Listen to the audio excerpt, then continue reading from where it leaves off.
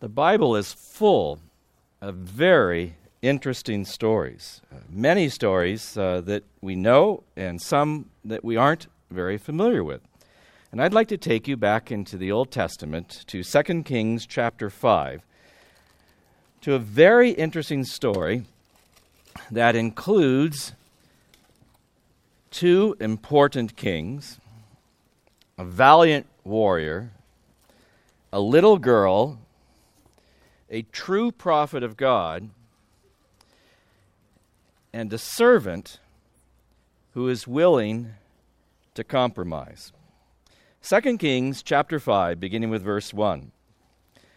Now Naaman, captain of the army of the king of Aram, was a great man with his master, and highly respected, because by him the Lord had given victory to Aram. The man was also a valiant warrior, but he was a leper. Aram is modern-day Syria. Their capital is Damascus. You're hearing about it in the news because of the civil war taking place in Syria. Israel was not walking with God. We have just been through King Ahab and Queen Jezebel and Elijah. Now we're in the day of Elisha, and the king of Aram has been Hadad II. We're about 850 BC. And the king of Israel is Joram, one who is not a believer in the one true God and does not follow him. And yet we have a very faithful protege of Elijah, the prophet Elisha, who is standing up against the king and is willing to tell the truth even when the king doesn't want to hear it. You notice in the opening verse that God is disciplining his chosen people Israel by allowing their enemies to win in battle over them.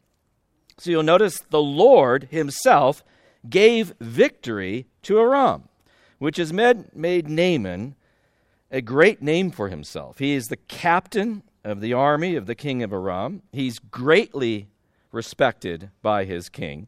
He is known among all as a valiant warrior. It's just he has something terribly wrong with him. A disease that is putrefying, a disease that separates people, even loved ones, one from another, and a disease that can eventually kill him. Believe it or not, every single one of us has faced a similar problem. Though God made our first father and mother, Adam and Eve, perfect, though they were made able not to die, and though he had breathed into them the breath of life and offered them eternal relationship with him, they would not obey his very simple command that they could have everything that he had provided for them except one tree in the fruit thereof. And as I was describing this morning, they were willing to lie to themselves and take for themselves what looked to them like something desirable, but actually brought them into death spiritually, which would lead to death physically, which would make them susceptible to disease. The whole reason why we are susceptible to disease is it's a reminder of our sin. Every single one of us, being descendants of Adam and Eve, have been born with this problem, born oriented towards selfishness, born oriented to rebellion against God, born in such a way that we don't want to listen to God, but we want to do our own thing our own way. And frankly, it's killing us. Today we don't struggle with this hideous disease of scabs and white lesions that eat away at our flesh and may eventually kill us. But we have a disease that most of us are afraid of, and it's the disease of cancer. Cancer surprisingly affects what seems to be the most healthy people. It's insidious in how small it can start in just one part of your body. And if you can't kill that disease, it will spread and kill you. Why does God allow such horrible things into our lives?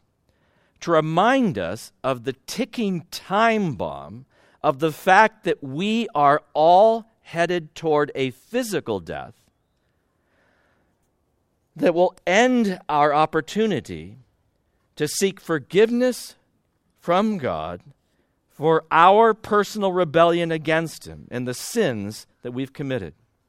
And He allows sickness into our lives to remind us that we are sitting on this ticking time bomb of getting older and closer to death.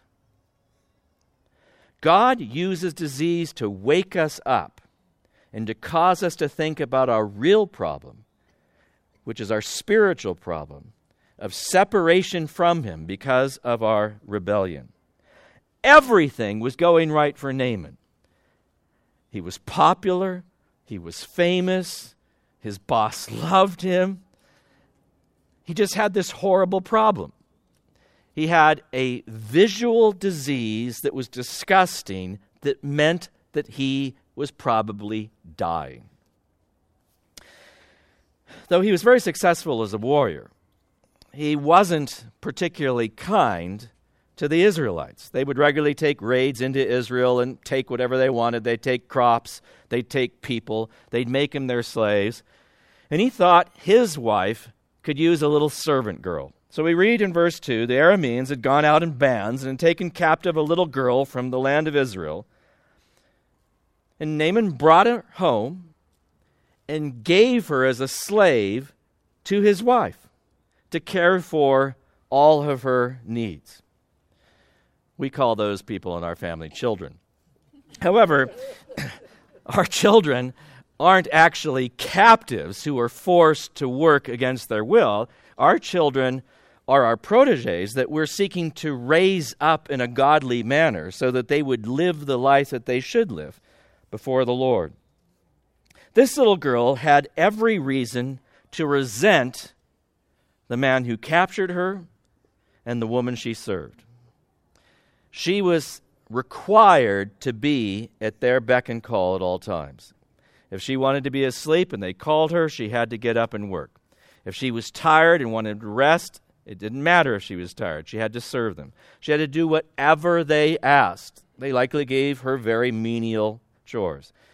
She wished she was with her family in Israel, but she's a captive in a foreign land to serve someone that she did not choose. But God placed in her heart a spiritual sensitivity that caused her to care more about her captors than they deserved. And she actually had compassion and mercy on Naaman. And she thought, I wish he wouldn't have to suffer like this. Now, only God can change our hearts in such a way that we would magnanimously care more about the other person than the mean way in which he's treating us. And that we would say, I would really want God's grace to fall on you. And as young as she was well taught in the truth. She said, verse 3, to her mistress, I wish that my master were with the prophet who's in Samaria. Then he would cure him of his leprosy. Oh, the faith of a child. Children believe so much easier than we who've become so cynical. Children take steps of faith that would put us to shame. She knew the truth. She didn't follow the king of Israel. She knew there was one true prophet in Israel, Elisha. Though there had not been any healings from leprosy in her lifetime, though there had not been any healings from leprosy since clear back in the days of Moses and Miriam, she creatively thought in her mind that if her master could just go see the true prophet of the true God, God would have mercy on him and heal him. And she said, "Why don't you go?" Now, when you're desperate with a disease that could kill you, you would do almost anything. You would say, "There is no cure for this. I don't know how I could be relieved of this." And so Naaman himself listened to her and said, "I'll do it." So, since he worked for the king, he went to the king and asked permission to have leave to travel to Israel, not this time to raid and steal, but this time to come plaintively and to go to Elisha, the prophet of the one true God, and ask him if he would graciously be willing to heal him. The king of Aram loved Naaman, thought this was a great idea. But kings don't deal with prophets, they deal with other kings. And so he says, "Tell you what, I'll write a letter to the king of Israel. And take with you a gift that you could give that king. 10 talents of silver, 6,000 shekels of gold, 10 changes of clothes." If you start adding this up, this is 750 pounds of silver. This is 150 pounds of gold. This is not just 10 individual changes of clothes. These are 10 wardrobes of clothes. All the clothes you'd need and more for 10 different individuals. So take with you this gift and give it to the king. So Naaman travels, brings with him an entire entourage. After all, he is the highest ranking officer in the military of Aram. He is going to travel with an entourage. He brought the letter to Joram, the king of Israel, and said, "Now as this letter comes to you, behold, I've sent Naaman my servant to you, that you may cure him of leprosy." Now there had been a history between the king of Aram and the king of Israel. If you go back to Joram's father, Ahab, he had been messed with by the king of Aram. And so Joram, his son, is thinking like, wait a second, this is a trick.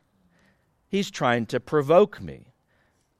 How could I possibly heal anyone of leprosy? He actually rips his clothes, which in their culture was a sign of great distress, a sign of agony, a sign of crying out for help, a sign that he's going to grieve, and says, "Am I God?" No, you're not. But he realizes only God could heal you of an incurable disease. Am I God to kill and to make alive, that this man is sending word to me to cure a man of leprosy? But consider now, see how he's seeking to make a quarrel against me. We have a problem in the sense that this ticking time bomb in our life, the length of our life, is going to end in disaster of eternal separation from God forever unless we accept God's remedy. And his remedy is to say to us, there is nothing we can do to save ourselves. I will save you at infinite cost to myself. I will send my son to take your place and pay your penalty for you. But you would have to accept my offer as a gift. You'd have to humbly admit that you can't save yourself, and only I can save you. Now, some things are fairly obvious. If you have an incurable disease and no hope, you would say, I'll do anything, because there's no way I can save myself. And that's why God places us in situations like this story, so that we would say to ourselves, there's nothing I can do about this. Not even modern medicine can do anything about this. I need God. Even an ungodly king knows that God is the only one that can do this. Well, Elisha, the true prophet of God, who the king would never call on, hears that the king of Israel has torn his clothes and figures like, this king is worthless. I'm going to have to take care of this. And so he sent word to the king saying, why have you torn your clothes? Now let him come to me. And he shall know that there is a true prophet in Israel. And of all things, the king is so scared that he's going to be attacked that he says to Naaman, go ahead, go see Elisha. So Naaman came with his horses and his chariots and stood at the doorway of the house of Elisha. Now you have to remember how important Naaman is. He is the greatest hero they have in their country. He is their greatest commander, the one who has won the most victories. He's got this entire entourage behind him, and he's standing out in front of Elisha's house and is imagining that there is going to be pomp and circumstance. There is going to be a band. There is going to be choirs singing. There's going to be fanfare. This is going to be a wonderful occasion. It'll be a state dinner as he is offered healing. Elisha doesn't even come out of the house. He sends his messenger out to give him the prescription. Go wash in the Jordan 7 times, and your flesh shall be restored to you, and you shall be clean. Pretty simple. Except, you could say to yourself, getting in the river is not going to cleanse me. There's nothing special about this river. There's no magic here. I was in the river today. It was beautiful, lovely water, cool water, loved it. But nothing happened to me. I am not wiped of every disease because I went in the river. The river is not what heals. It's only God that heals. And what God has asked him to do is to exercise faith demonstrated by obedience. What is faith? Faith is taking God at his word. Faith is saying, you said it, I believe it. Faith is saying, I'll accept your gift. I had a friend that once tried to pay my parking ticket for me. I refused to take his check.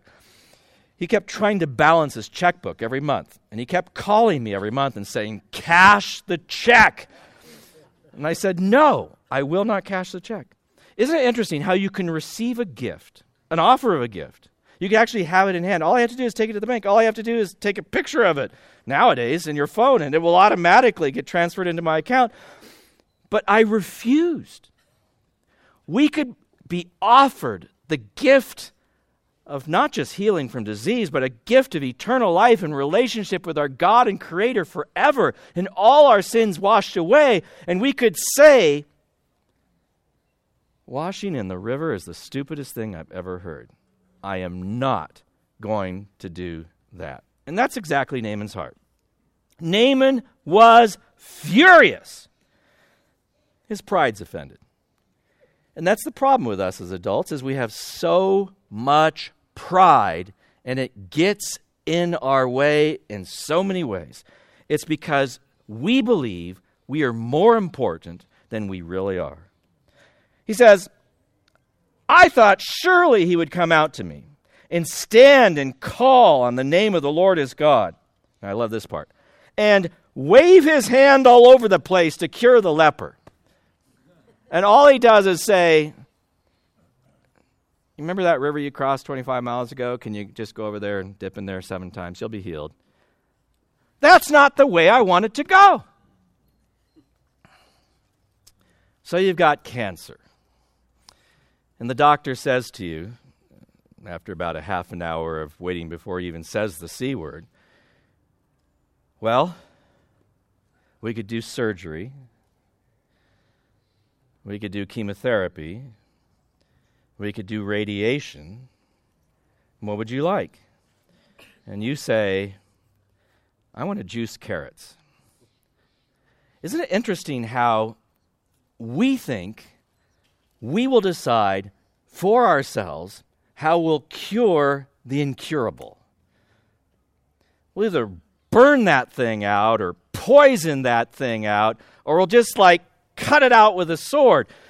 We think that we solve our problems so brutally, when actually what we really need is to listen to God and say, God, you've allowed this into my life to teach me something. What is it that you would teach me? What do you want me to learn from this?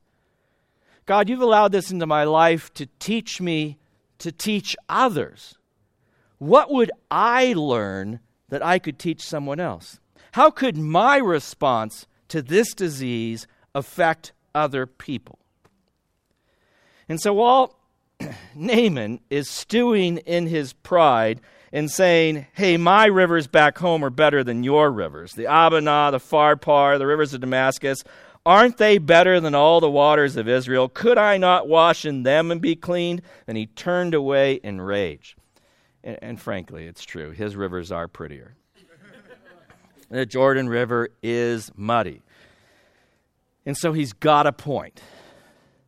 But the point is, he doesn't get to claim whatever cure he wants because he can't heal himself. And so he's truly at the mercy of God who offers him healing through the true prophet, if he would be willing to humble himself and accept God's offer. And God's offer is so simple. Receive it by faith. It will take faith to get down into that dirty little river. And just to make sure that you actually get your hair wet, I want you to count to 7 and go under the water 7 times, the sign of completeness. I want you to make sure you know you really did get yourself muddy in that river. Will you humble yourself? And you know what? You can explain the best gift ever offered to mankind to person after person, and in pride, person after person will say, I don't want your gift. And we say, like, you're dying. And they say, I don't care. And God has to do something terrible to them to shake them up. And in this case, this is how he shook up Naaman. He gave him an incurable disease that would cause people to want to stay away from him for fear that they would catch it. It would separate even the family. It's apparently not so bad yet that his wife won't live with him. Apparently, he still gets to work for the king, but soon it will be that he can't serve anyone. Will he accept this offer? Well, his entourage comes in to help here, and the servants say to him, approaching him very plaintively, saying, my father, had the prophet told you to do something great? Would you have not done it? How much more then when he says, wash and be clean? There's the most amazing thing. We can go to a doctor, and the doctor will say, you have high blood pressure, take this pill, it will help. Or if you have high cholesterol, take this pill, it will help. And you know what's amazing is people will say, I don't need no stinking pill. I'm perfectly fine. I feel fine. I have a brother-in-law who's dying of lung disease, who smoked chain smoking all his life and saying, oh, it wasn't the cigarettes. No, I was in the military. And I must have had something happen to me there. It wasn't the fact that I was a chain smoker all my life. We constantly make excuses for ourselves because we don't humble ourselves before God and say, you tell me what I need. I'll listen to you in faith. And they say, if you'd asked for something great, you would have done it. Here is such a simple thing. Just go wash and be clean. And what's amazing is God changed his heart. And Naaman humbled himself and went down and dipped himself 7 times in the Jordan according to the word of the man of God, and his flesh was restored, not just leprosy gone, but restored like the flesh of a little child. And those of you who have babies know that's special skin. And he was clean. That's how beautiful the salvation of God is. If we would accept his gift and say, I need a substitute. If you're willing to pay my penalty in my place, I will accept your gift. And so he decided to return back the 25 miles to Elisha. And this time, Elisha actually comes out of the house. And he says the most wonderful thing. He actually testifies of his changed heart. He says, behold, now I know there is no God in all the earth but in Israel. So please take a present from your servant now. He's saying, your God is the one true God. I will worship no other God. You can tell his heart has been changed, not merely his skin. God has forgiven his sins and enabled him to see that it's the one true God, the God who created all the heavens and the earth, the God of Abraham, Isaac, and Jacob, who has healed him of leprosy. Now, Elisha is not like those false prophets that are in it for the power and the money, and he's not about to take a gift and allow Naaman to become confused and think that he in any way contributed to his healing or his salvation. And he says, as the Lord lives, before whom I stand, I will take nothing. Naaman urged him to take it, but he refused. He didn't want to confuse Naaman regarding the freeness of the gift. Naaman said, if not, please let your servant at least be given 2 mules' load of earth.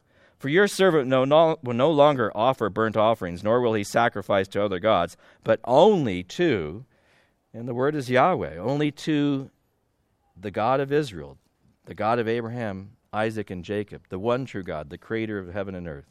I will worship him alone.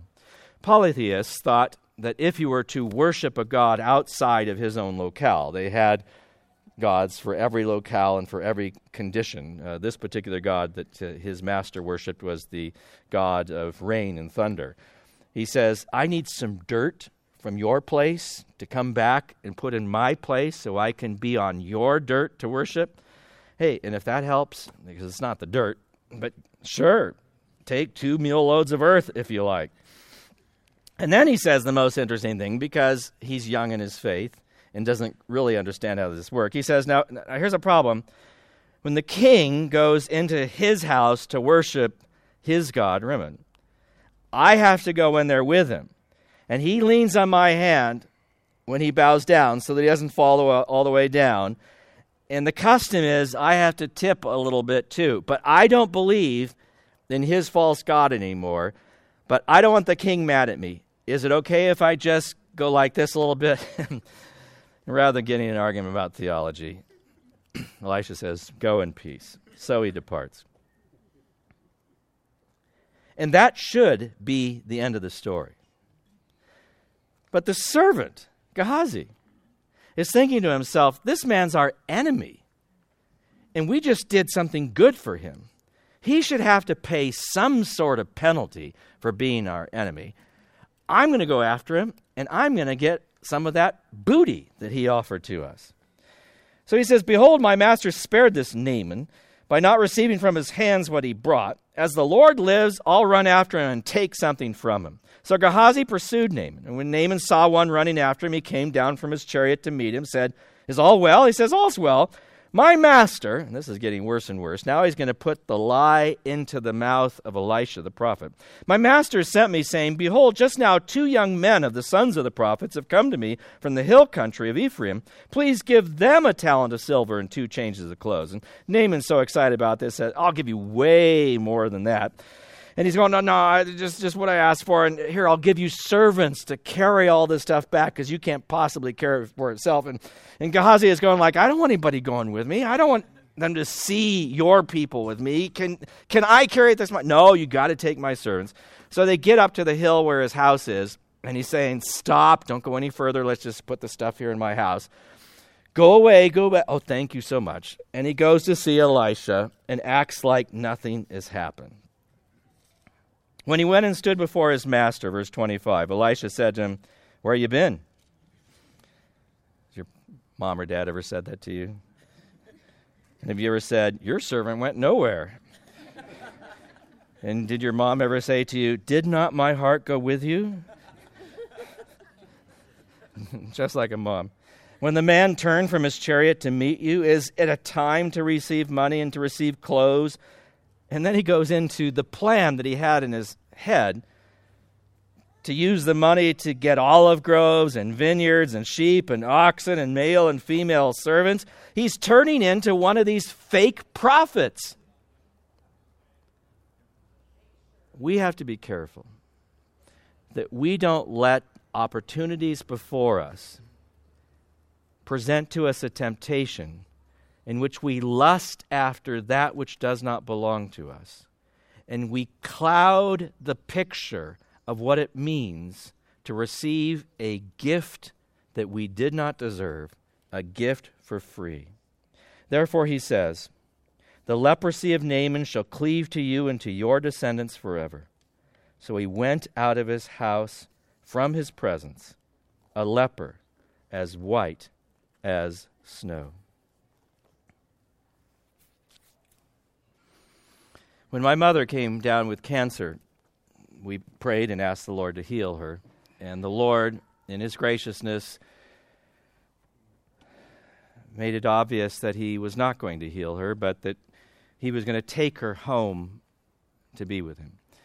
At the end of her life, the pain was getting so bad that she didn't want to live any longer. And she wanted to stop taking the medicine that was making her life so miserable. And Carol and I had come out to visit her, and Carol had embroidered on some pillowcases a beautiful gift for her that she had presented to my mother.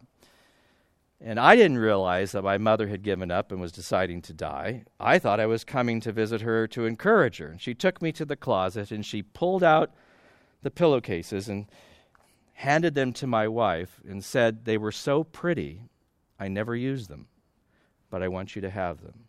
And I realized what was taking place there as she was beginning to say goodbye. And as we talked more about it that weekend, where she realized the Lord was taking her, she said to me, if my cancer amounts to nothing else, it is worth it. And then she told me a story of the reconciliation of my oldest brother with his daughter. My mother was in the hospital. She was failing. And of course, everybody in town wanted to go see her. And so my brother went up the elevator. His daughter, who was estranged from him because of an ugly divorce, went up on a different elevator, arriving on the same floor, the floor my mother was on, at the same time. They walk out of the elevator and see each other for the first time in a long time. Both of their hearts were tender and open because of what was about to take place. They were going to go into the hospital room and say perhaps their goodbyes.